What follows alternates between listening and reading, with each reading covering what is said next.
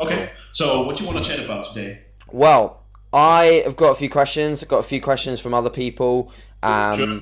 I'm not even going to bother introducing this. I'll introduce you little bit, but I think Sure, people sure. just people fucking hate intros. It's like they just want to listen to a podcast. They want to just put it in their Yeah. ears and go. So, I'll give a little bit of an idea as to who you are, but most people who listen to this will know who you are and what you do. So essentially, yeah, mate, we're just going to chat through a few questions that I've got that I personally Cool. wanted to ask you, and I thought that would provoke good conversation. And I Sure. also put it on my Instagram, put it on a few of the things that I run, and got a few very, funnily enough, very similar questions to what I wanted to know.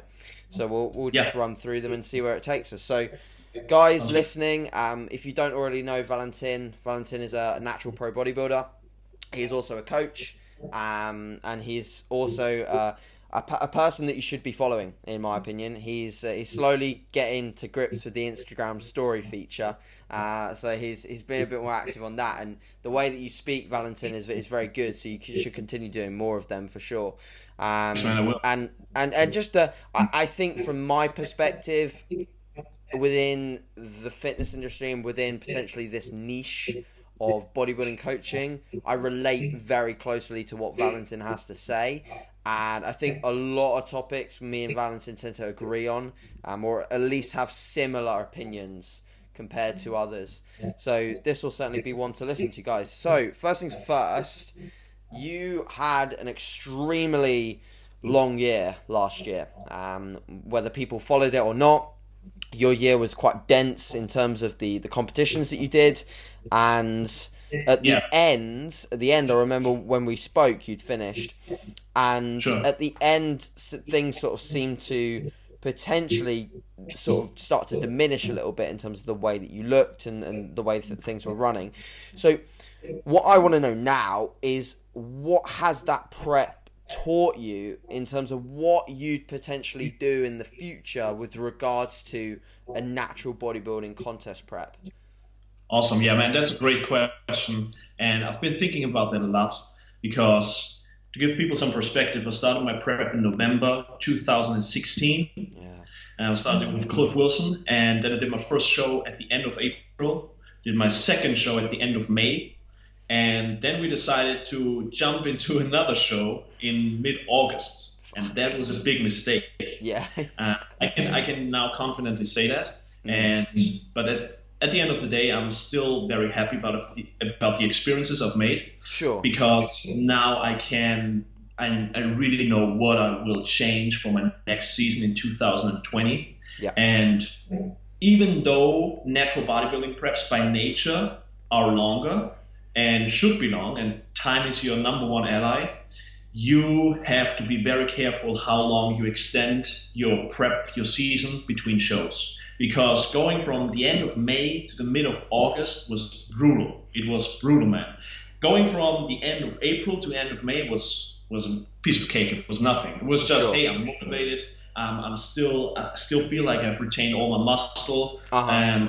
I want to do shows. I want to get better from show to show. But in the midst of like June, I was getting the feeling that I won't be able to top my shape from the end of May in Sure. August. Sure. So I was just not able to peak from show to show, right? I was feeling like my shape is just diminishing. So Valentin, did you realize that at the time? Like, Yes, I did, because I just did you felt- definitely see it?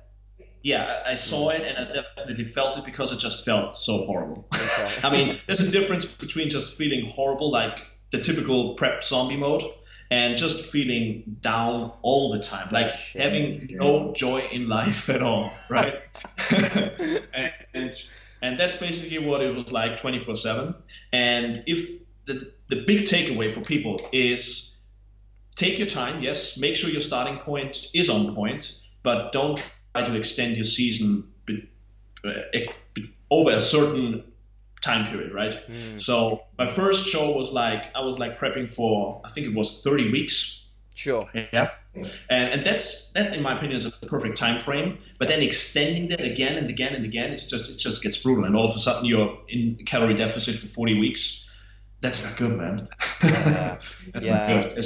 for natural bodybuilders. Yeah, I mean, the reason why I asked you, did you notice, is because I think that definitely towards the end of a prep, we get to the point where we're quite neurotic in the way that we analyze ourselves, and we tend to just look for one thing.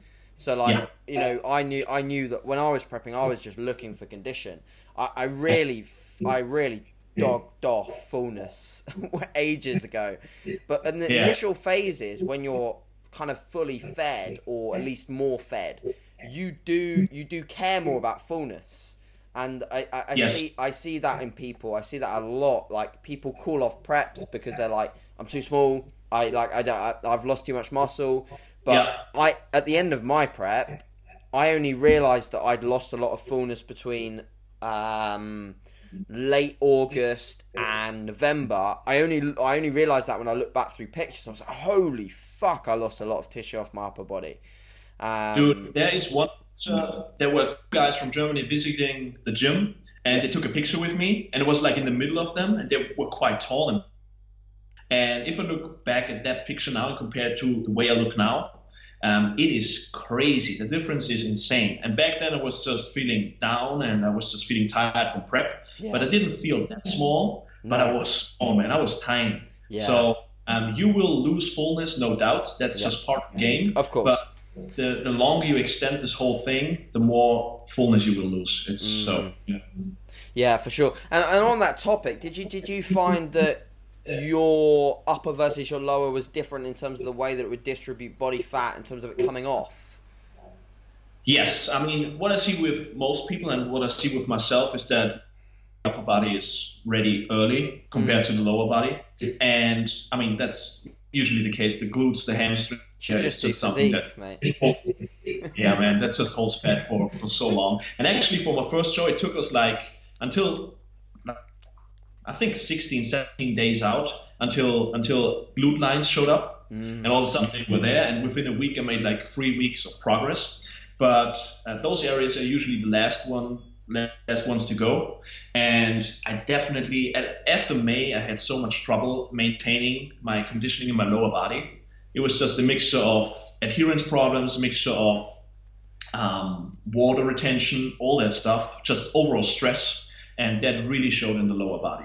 The upper body, I think it was fine, but if you're depending on your balance as a whole, as far as your physique goes, you really have everything has to stay where it should be, and that wasn't the case by probably mid-June. Yeah, for sure. It's something that I talked about mid my prep. I was like, I think one of the genetic traits that would make a really good natural bodybuilder, or a bodybuilder in any division, untested or not, is to have favourable body fat distribution so that it comes off evenly. Because therefore you don't have to, you still have to sacrifice an element of fullness, but you don't have to sacrifice so much, off absolutely. One area. That's actually one thing that was actually one thing that people keep asking me about, because when I now post pictures and they see I still have abs and I have some detail in quads and stuff like that, and they think, you look amazing, like you've built so much muscle. And the reality is I didn't build that much muscle. It's just my body fat distribution is very favorable. Yeah. Like I have a six pack, whatever I do. I have veins in my forearms, whatever I do. But if I really would have to diet down again, everything is in my glutes and hams, man, and that just takes forever. Yeah. And basically, after 4 weeks of dieting, my abs look like on stage, right? So on the money, that's just body fat distribution, I guess. Yeah, for sure. I'd say once your legs got lean from a quad perspective, I've very rarely seen quads as detailed as yours. From like top to bottom. I'd be very interested, just whilst we're on the topic of that, I know like cause is not correlation, so whatever you did might not work for someone else kind of thing, but is there anything that you would think, I've done this for years and it really paid off in getting sort of top to toe quad development in terms of what you've done with training? Not really, man, except that I just hit every rep range in the book and tried to progress my across several rep ranges. That's basically the magic of it, right? The next you throw, yes, always. You just throw in genetics, and there you go. They are my quads. Yeah. So I didn't do anything fancy, no. For sure. So moving on a little bit into your off season, because we kind of touched on this last time. You're at a point where you just sort of exited your prep, and you were sort of going back and forth with yourself as to whether you like the idea of pushing up and pulling back, pushing up and pulling back. And I remember I was having this chat. So since we've had that chat, what's your opinion now on the off season for a natural bodybuilder, and how we should potentially approach things if the goal is maximum muscle gain?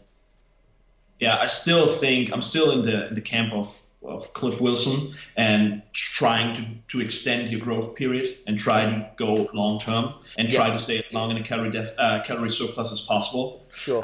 Because I really think if you want to approach it more aggressively and with shorter phases, like doing 3 months of massing and then do a mini cut and so on and so forth, it can work definitely, and it depends on your character. But with that approach, we're also assuming that you're growing faster in those 3 months than somebody who's just taking 8 or 9 months at a time to grow. Sure. And I think the total time spent in the surplus is so much more important. And since my show in August, I haven't done a mini cut or anything. Cliff has just adjusted some of my macros, and we've gone up and down because I still had some adherence issues because the prep was so brutal. Yeah, sure. But I feel pretty good right now. So the thing is, I don't feel like I have to mini cut right now. Yep. We will mini cut soon, but that's basically, we just take what it gets us, and it's just a luxury. But I don't have to mini cut because I feel like shit every time I look into the mirror, right? So I think that's really, really important with guys coming off shows. As long as you can stay away from another calorie deficit, the better. So stay in your surplus, progress your lifts, and just try to get everything back to normal, right? Yeah, for sure. And on that topic of feeling back to normal, you put a post up a long time ago, I think. Well, actually, quite recent, not too long ago, in terms of the reality of how long it takes to feel normal. Because I think you hit a point where you just felt 1 week and you were like, wow, this is what it feels like to be normal. So how long did it sort of take you, and when did you actually realize that everything started feeling more normalized? That was around mid-January. Okay. So, quite a long time. So that's a good 6 to 7 months since the show. Sure. And I think it really depends on how aggressively you've dieted, how long your prep was. Yeah.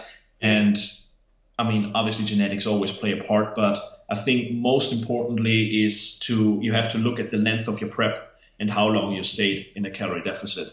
And it was very eye-opening to feel normal again in January, because all of a sudden going to the gym again and lifting and everything was just heaven again. It was like, man, this is really, really fun. Because until then it was just, okay, I feel better and better every week, but you still feel a little off, right? And it's a very good feeling to be back to normal, because now lifting in a calorie surplus and progressing in a calorie surplus is a piece of cake, man, compared to doing all this in a deficit. Yeah. I mean, when I see people, powerlifters or strongmen, whatever, complaining in the gym about training, I'm like, dude, you're always eating. So this is fun, man. Yeah. It should be fun. And it's so much easier when your calories are up. So, yeah. I think that from a motivational aspect as well, it's just like you're progressing lifts. It's the battle of retention is fun for a while, but then it just gets to a point where you're like, fuck retaining. Like, I just want to actually beat some numbers and walk out feeling like I've done something productive, Dude, this is one aspect I think that is greatly misunderstood about all of this, about bodybuilding, especially competitive bodybuilding.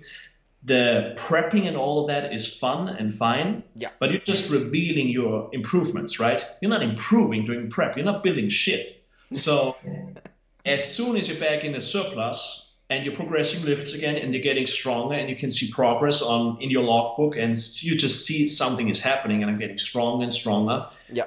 That's the stuff I really love about it. And that's one of the reasons why I want to stay away from the stage until 2020, because I really want to enjoy that again And I enjoyed that so much, especially in 2015 and 16. And then prep was coming, and it's long, man. It's just a long prep, and the time it takes to get back to normal is long. And I was just talking to Cliff about it recently, and he was saying the time frames in this sport are insane, man. Because you start prep in November 2016, and in January 2018, you feel normal again. Yeah. I mean, what the hell? That's a long time, man. Yeah, it's crazy. So it's not just doing a 3-month diet and doing a show, and then 2 weeks later you're back to normal. So you have to be aware of that and really, really enjoy the process of building. Yeah, for sure. On that topic of the length and the implications that it makes, I actually made a post something either on YouTube, Facebook, something about the fact that you see quite a weird correlation with, and I'm not sure if you've noticed it through following forums, etc., but I've noticed a weird correlation between a wild amount of low calorie dieting within like IFBB pros who you'd expect to be on a greater caloric intake when dieting, considering body weight, what they're doing, etc. And you see them doing, large amount of expenditure coupled with very low calorie diets. And I think it kind of begs the answer that they are competing on a far too frequent basis, correct? 100%, man. Yeah. Take time off from the stage, because that's where you get better. And competing too often, I mean, some people just love competing. We both love competing, right? I wish I could compete this year, Yeah, and exactly. It's just not possible to compete at a high level every year for most of us. So there's some genetic freaks that can do that and just get on stage every single year and probably even look better or look the same. But if you really want to improve considerably, you have to take time off from the stage, man. Yeah, for sure. Cool. So one of the things that I do sort of like about you and the way that you sort of you preach things is certainly within your training. I love it. Yeah. I think that it's an all or nothing approach, and it's wicked. So where would you say over the last sort of couple of years, and even throughout the majority of your training career, where would you say you learned and agreed with the majority of the knowledge that you implicated into your training? So what sort of people did you follow to gain the knowledge that you have today that you've implemented into your training protocols? That's a great question, because I was thinking about this today when I was writing a post on Instagram. And the thing is, about 3 months into finding out about bodybuilding, I found intensemuscle.com, the forum of Dan Stradell and Ken Skip-Hill and Scott Stevenson and all those guys. And they had a huge impact on my thinking as far as what bodybuilding is and how you should organize and program. So those people have definitely been a big influence. And it's always people that surround those people. Like you have Jordan Peters, you have James Hollingshead, you have all those guys from the UK who I really look up to, because they preach not the fluffy pump stuff bodybuilding training that you see from the genetic freaks who can just grow off 3 sets of 20 for whatever muscle group, but they just preach progression, and progression will be king. And whatever you try to do, you have to get better. And getting stronger is such a crucial part of bodybuilding. And to this day, this is probably the thing that stuck with me the most, that if you don't change the loads you're moving, you won't change yourself. Something has to change along the way, right? Whether it's reps, whether it's sets, whether it's the weight, whatever. But you have to force things. And people just think nowadays, if they have a perfectly fully periodized program that is evidence-based and whatever, that if they follow it for long enough, they will just grow a lot of muscle and get super strong. But that's not the case, man. You have to force things. Your body doesn't want this. So we have to really push it. And like you said, it's an all or nothing approach. And I think attitude and mindset is a big part of this, because we don't have a lot of time to do this, man. We have to hurry. We have to maximize every day, every week, every month, every set, every rep to get the most out of this. Because people are always asking me about my next season, my next competitive season, and they're like, oh my God, it's so far away. And to me, it's not really far away, man, because in 2 years, I'm going to start prepping again. That's just 2 years of me being able to progress and get as strong as possible in all kinds of rep ranges, right? So I want to maximize my time, and I really hope, especially the younger guys getting into this, get this from the very early on, because the sooner you understand how important time is, the better you will be in the end. So yeah, those are just some of the people that come to mind. Yeah, lovely. I think that's awesome.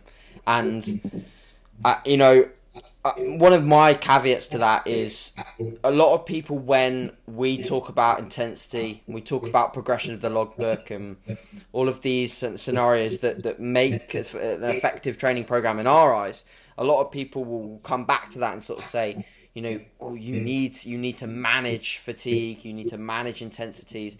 And of course, we agree with that in a sense. And we're supporters of that in a sense, but I think people get the message miscommunication. They see an intense set from us and expect that that's everything we do in one session, and that session looks like that throughout every single set. So one question that I have to you is how do you go about managing the ability to perform sets of maximal intensity? So when you go for that set that's all or nothing, how do the preceding sets and the preceding workouts look to surround that? Yeah, you certainly, at a certain strength level and a certain training level, you can't just go balls out every session. That's not going to happen. Sure. Sooner or later you will injure yourself, or you will just never progress. But you can certainly manage your sessions in a way that you build up in short time frames to that one session where you just destroy everything and try to PR. Yeah. And I think so much is restricted by the way we think about this, and what we, especially if you read a lot of stuff and consume a lot of information, you're basically a victim of that information, because in the back of your mind, you're thinking, I shouldn't be able to do this because of this bubble, right? Yeah, exactly. And all of a sudden you're in this big, and you're not able to get out. So I think most people that are listening to this are certainly able to progress from session to session. And if you're getting more and more advanced, right, that won't happen at a certain pace. But it will certainly be able that you improve by one rep, for example, then another rep, and over 3 weeks, that's 3 additional reps, and then maybe up the weight, and then drop down in reps again, and then start building up again. And you just do that over and over and over and over again. And it's boring. To us, it's not boring, because one rep is man, I'm excited about one extra rep. For sure. Because I know what's going to happen next week, and I'm just excited if I can keep a lift in my logbook for a very long time. People always come to me and they're like, I've been doing this exercise for like 6 months and I keep progressing and it's boring. And I'm like, what the hell are you talking about? You are progressing a lift for 6 months? That's the best thing ever, man. Yeah. You want to be there for like 12 months if you can still progress. So the longer you can stay with the main lifts and the longer you can progress them, the better. And like I said, your pace will depend on your training level, and the more advanced you get, the slower it will be. But you take every bit of progress you can get, and if it's just a single rep in a session, that's totally fine.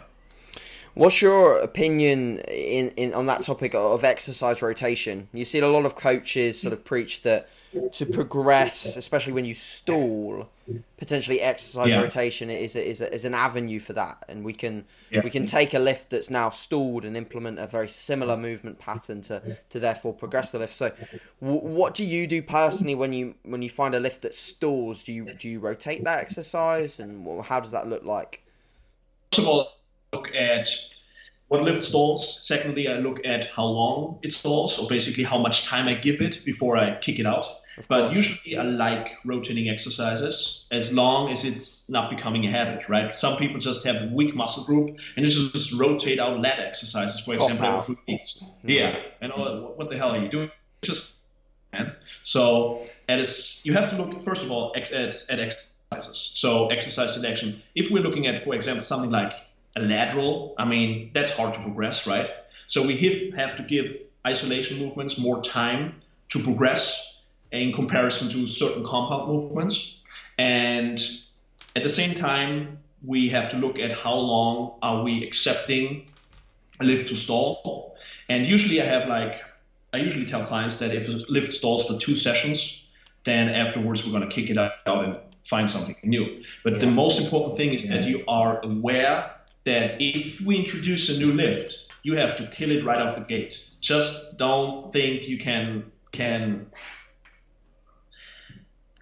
train moderately with that new lift and just see progress again. You just have to go all in again and try to bump up your numbers, right? Yeah. So I think that's really important. Once again, mindset is crucial here, and you should hold on for your dear life for every lift you have in your program, and only rotate them out if they really start stalling. And yeah, like I said, the smaller the exercises, the more time I give them. But the bigger the movement, the longer I try to keep them in my program. Sure. Awesome.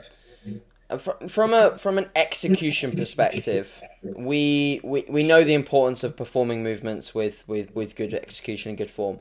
I think over the last year, especially since Jordan, who you follow, perhaps took a slightly different approach to the way that he might look to progress some of his lifts that have now rocketed to the point where he's adding, extra bits of kit to add more weight to machines, etc. Yeah. Since he did that, which was warranted in his position, a lot of people have harped on and joined the execution bandwagon and started loading up incline hammer strengths with one plate and really trying to fill their upper pectorals, etc. What's your opinion of that? And especially as a younger trainee, how do you think people should potentially analyze their execution and understand whether they're performing things with both enough intensity and accurate execution? Yeah, dude. First of all, make sure you frequently film yourself during training, because that will give you so much information you can use along the way. Yeah, and I wish I still had my old training videos, because I deleted all of them. And that was a huge mistake, because I just would have loved to share those. But at the same time, I would love to look at them, how I executed my lifts, because I'm sure there was some things were wrong with it. But yeah, the thing about progressing and execution is you have to find a handle, because if you try to be super anal about your form on side laterals or curls or whatever, you will never gonna curl any appreciable weight. You're never gonna lift anything appreciable on those isolation exercises. And the same goes for heavier movements, for compound movements. You just have to watch injury risk. And Tom Platz once said, an injury without risk is not worth doing. And he's 100% right. Because if you just go through your mind what exercises are super, super safe, they usually don't do shit. So you have to look at exercises like, if you look at the heavy exercises, you want to keep form definitely stricter. But like I said, you have to find a happy medium between execution and progressing your lifts. So I followed Jordan and his moving towards more execution the last year, and I think that's very reasonable for somebody in his position and at his level. Yeah, nowhere else to go, pretty much. Yeah, exactly, man. Yeah. There's 200-pound dumbbells, and that's it. Right? So slowing everything down and focusing more on execution and going down to the 150s is probably a good move for him. But if you're not in that position, you want to move up. You want to move up. Yeah, and to be fair, on the topic of Jordan, I never saw a lift from him that looked out of place. Like, oh my God, his pressing was always sublime. Like, it never looked bad. So it was for him, it was literally refining stuff, putting a cherry on top of the cake kind of thing. Yes. Whereas with other people, and I made a post about it the other day about the amount of clients that I have that, will send me through initial training clips, and I'm like, you do not have a clue how to train whatsoever. And it's just unfortunate, dude. It really is, because they've got appreciable physiques, but they've built them out of horrendous training. So they make incredible progress in such a short time period by purely just training properly, training with decent execution. So do you work with clients sort of on that perspective? When they sign up, do you get form videos, or do you sort of say throughout the process of working with them, do you collect videos of them hitting new lifts, etc.? I do definitely. Yeah, sure. It depends on the training level of that person, because sometimes somebody comes to me who's really advanced, and I already follow them on Instagram or something, and they perfect. just follow it. I don't really have to see training videos because I know everything is on point. Of course. But for other clients who I really want to know what they're doing when they're in the squat rack or doing a deadlift, I definitely get regular checkups and see what they are doing with their lifts. Yeah. Numbers are just numbers without, actually performing it well. You can write down a 180 deadlift in a book, but if it's a horrible deadlift, it's not a number in the book that can count anymore. Dude, absolutely, especially when it comes to judging proximity to failure. So many people tell you about, I don't know, okay, you should do 2 reps in reserve on this set, and then they see the video and it's like 6 reps in reserve, and like, what the hell are you doing? So that definitely makes sense to get video feedback if you use something like reps in reserve or RP or whatever, to just check if they did understand what you're trying to achieve here. But with somebody who's more advanced, things get a lot easier. So I think that's one of the limitations when it comes to fatigue management or leaving reps in the tank, etc. within a program, because I see most newer trainees mostly training within an intensity which is lower anyway, for the most part. So then telling a newer trainee to then again leave more than that is essentially just going to, and no wonder they'll there's no surprise that they'll progress from week 1 to week 7. It's because they've gone from fucking easy to relatively easy, and that's just, what is that 7 weeks of training? Yeah, dude, but that's a scale as well, right? Fucking easy to relatively easy is a scale, so there's progress. But I think we are nowadays, a lot of people are using all the information that is out there to justify training like a pussy, basically. So I think that's a huge problem, because I know quite a few guys at the gym where I train. They train every single day, and they do moderate volume to high volume. It's not like they're doing 4 sets for chest and go home. So people are so damn scared of overtraining or overreaching or getting injured. And usually it's the people that have never trained hard in their entire life that are the most scared of those things. I mean, it's not bad to experience those things, because you will gain some additional insight into your own body, and what you could probably learn from that is a lot better than just reading somebody else's article and they telling you what they have experienced. Experience it yourself, because that's a lot of worth. I'm with you on that for sure. So on the topic of natural bodybuilding, especially with people who doubt a lot of natural bodybuilders. I mean, I put up the Natty news thing that I did the other day, and one of the first fucking comments was, "Oh, that Nathan guy isn't natural," and I knew that would be the issue, and I know that in future episodes I'll put up some freak, and they'll be natural, or at least compete in drug tested federations, and people will comment on it. So, what's your opinion on how people perceive natural limits within nowadays, and where do you perceive natural limits, or do you even, in your head, do you warrant a place for placing natural limitations on things? No, actually I don't, because I can't put a number on it, and I think a lot of people try to do that. At a certain body weight, you have to be enhanced. And that's just shit. Yeah, exactly. And the other thing people make a big mistake is they have a certain look in mind, and once you're close to that look, you're immediately enhanced. So I think that's a huge problem, because I mean, every one of us who has ever been on stage and posted a picture online has at least been once accused about taking drugs. Even if you're 65 kgs on stage and you're just tiny, and you have a picture of yourself and you're just looking amazing in that lighting with that color on and everything, and people just have no experience looking at pictures, man. I don't know, I've seen thousands of pictures of bodybuilders, both enhanced and natural, and sooner or later you just get an eye for it, so to speak. Yeah. And especially if you work with people, you see so many pictures, man. I mean, you're the same. So it's just much easier to spot things, even though I think that's very, you have to be very careful with that word. Yeah. But it's, for me personally, I'm very naive when it comes to who is natural and who is not, because if somebody tells me he's natural and he's competing for numerous years, numerous seasons in natural federations, different natural federations, then I believe them, man. Same.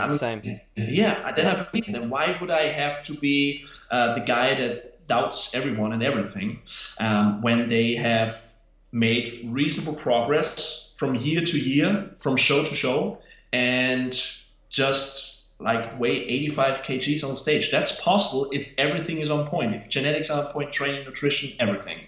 So yeah, Doug Miller is obviously the number one name in that category every time that topic comes up, and I think he's like in the 190s on stage. Yeah, man. I mean, and if he wanted to use drugs, like, cool. He with his height, he'd be an open class bodybuilder, so he'd be well over 212 on stage. Yeah, you know, that just makes sense, right? Exactly. I mean, I think it was Mike Ishotel who once made the example of Big Ramy being natural, and if he took no drugs, he would be like 100 pounds less without the drugs. So he's 340 enhanced and 240 natural. Imagine that, 240 pounds on stage as a natural. Nobody would believe you. Yeah. But even if you take some of the best stuff out there, 100 pounds of tissue is quite a lot. Yeah. So I think that's a pretty good example. And people just underestimate what hard work, genetics, and like decades of work can do. So yeah. Yeah. I think it's more believable from the perspective of competing in natural federations within a long period of time, like you said, and also the years of work. Like there's a guy unfortunately circulating at the moment and I actually got in my DMs a message off someone saying this guy should be featured on Natty News, and he's 20, he's fucking unbelievable. I think he was like high 180s on stage.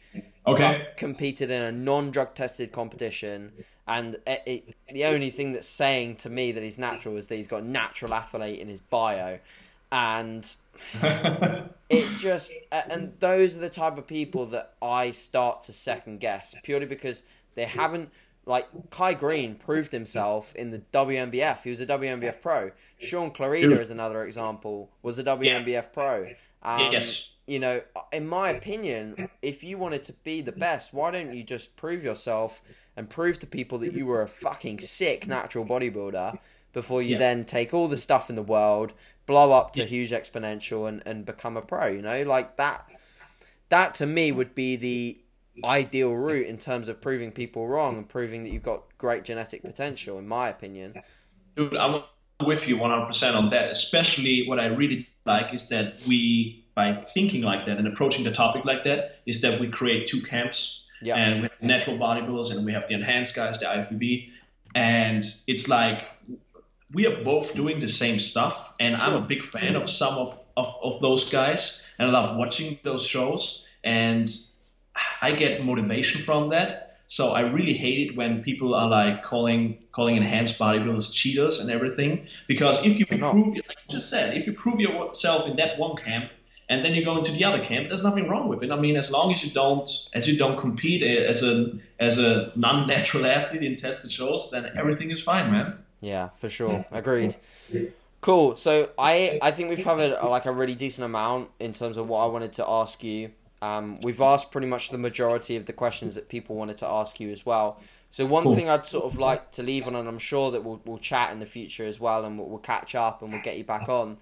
But one thing I'd sort of like to leave on is what is the long-term goal for you? So you say you want to compete in 2020. You appear to me, like myself, a very goal-orientated person. So I believe that you'll have a vision in your head of what you potentially want to achieve in 2020.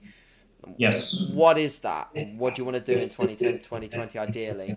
Yes. With my last show, which was an IP Pro show in August in Chicago, and me seeing some of the freaks being on stage there, I just thought to myself, I know that I should basically not be here because I'm just done with this season. But the goal for 2020 is certainly going to Worlds, qualifying for Worlds, which is gonna be a big mission. But I will be successful. I'm sure of that. And I just want to prove myself amongst those guys. No matter what class we're talking about, no matter what names we're talking about, I think I can be competitive, and I want to prove that on stage, and I want to prove that by going to Worlds and qualifying for Worlds. Yeah, for sure. And will you always stick with the IPE? Is that pretty much where you'll stay, do you believe, or do you think you'll vie for another? And how I mean, I don't really know how it works, whether there's any sort of cross federation guidelines, so you can't be a pro in two kind of thing. What's your opinion on that? Where do you think you'll head? That's it. I think a lot of federations should be more open to having pros crossover, because I mean, I think everybody that's competing and everybody that's coaching would wish for one big natural organization, have one amateur organization, one professional organization, like the MPC and the IFBB or whatever it is now, two pros to pros. And that would be just perfect, because you would have so much more focus and so much more money in one place. Crazy. Man, and the sport would be big, much bigger than it is now. Yeah. I still think you have some great federations out there, like the IP, the WNBF, and so on and so forth. And I don't know if I will just compete in the IP in 2020. Okay. I will definitely compete there, but maybe look at other federations. And I mean, as fast moving as this whole thing, natural bodybuilding is, there might be 6 different federations at the time. So I would maybe check out other federations. But for now, I will definitely aim at IP Worlds and then see where we go from there. Awesome. Cool. Well, I hope by that point we'll be sharing a prep together in some sense, and hopefully I'll be vying to compete on some element of a world stage. Whether it be amateur or pro, we will see. I'm certain of that. Yeah, gotta set the goals high for sure, man. Right. So, is there anything particularly you'd like to leave, Valentin, at all? Where can people, if they potentially want to contact you for coaching, is there any specific way they can contact you, especially for that? Probably best is just my website. It's just my name, valentintambosi.com. Okay, that's it. And I want to leave people with the way they should think about themselves as natural bodybuilders, as natural competitors, and that is, don't set limits on yourself just because you've read a study about natural bodybuilders being able to just build 1 pound of muscle per year.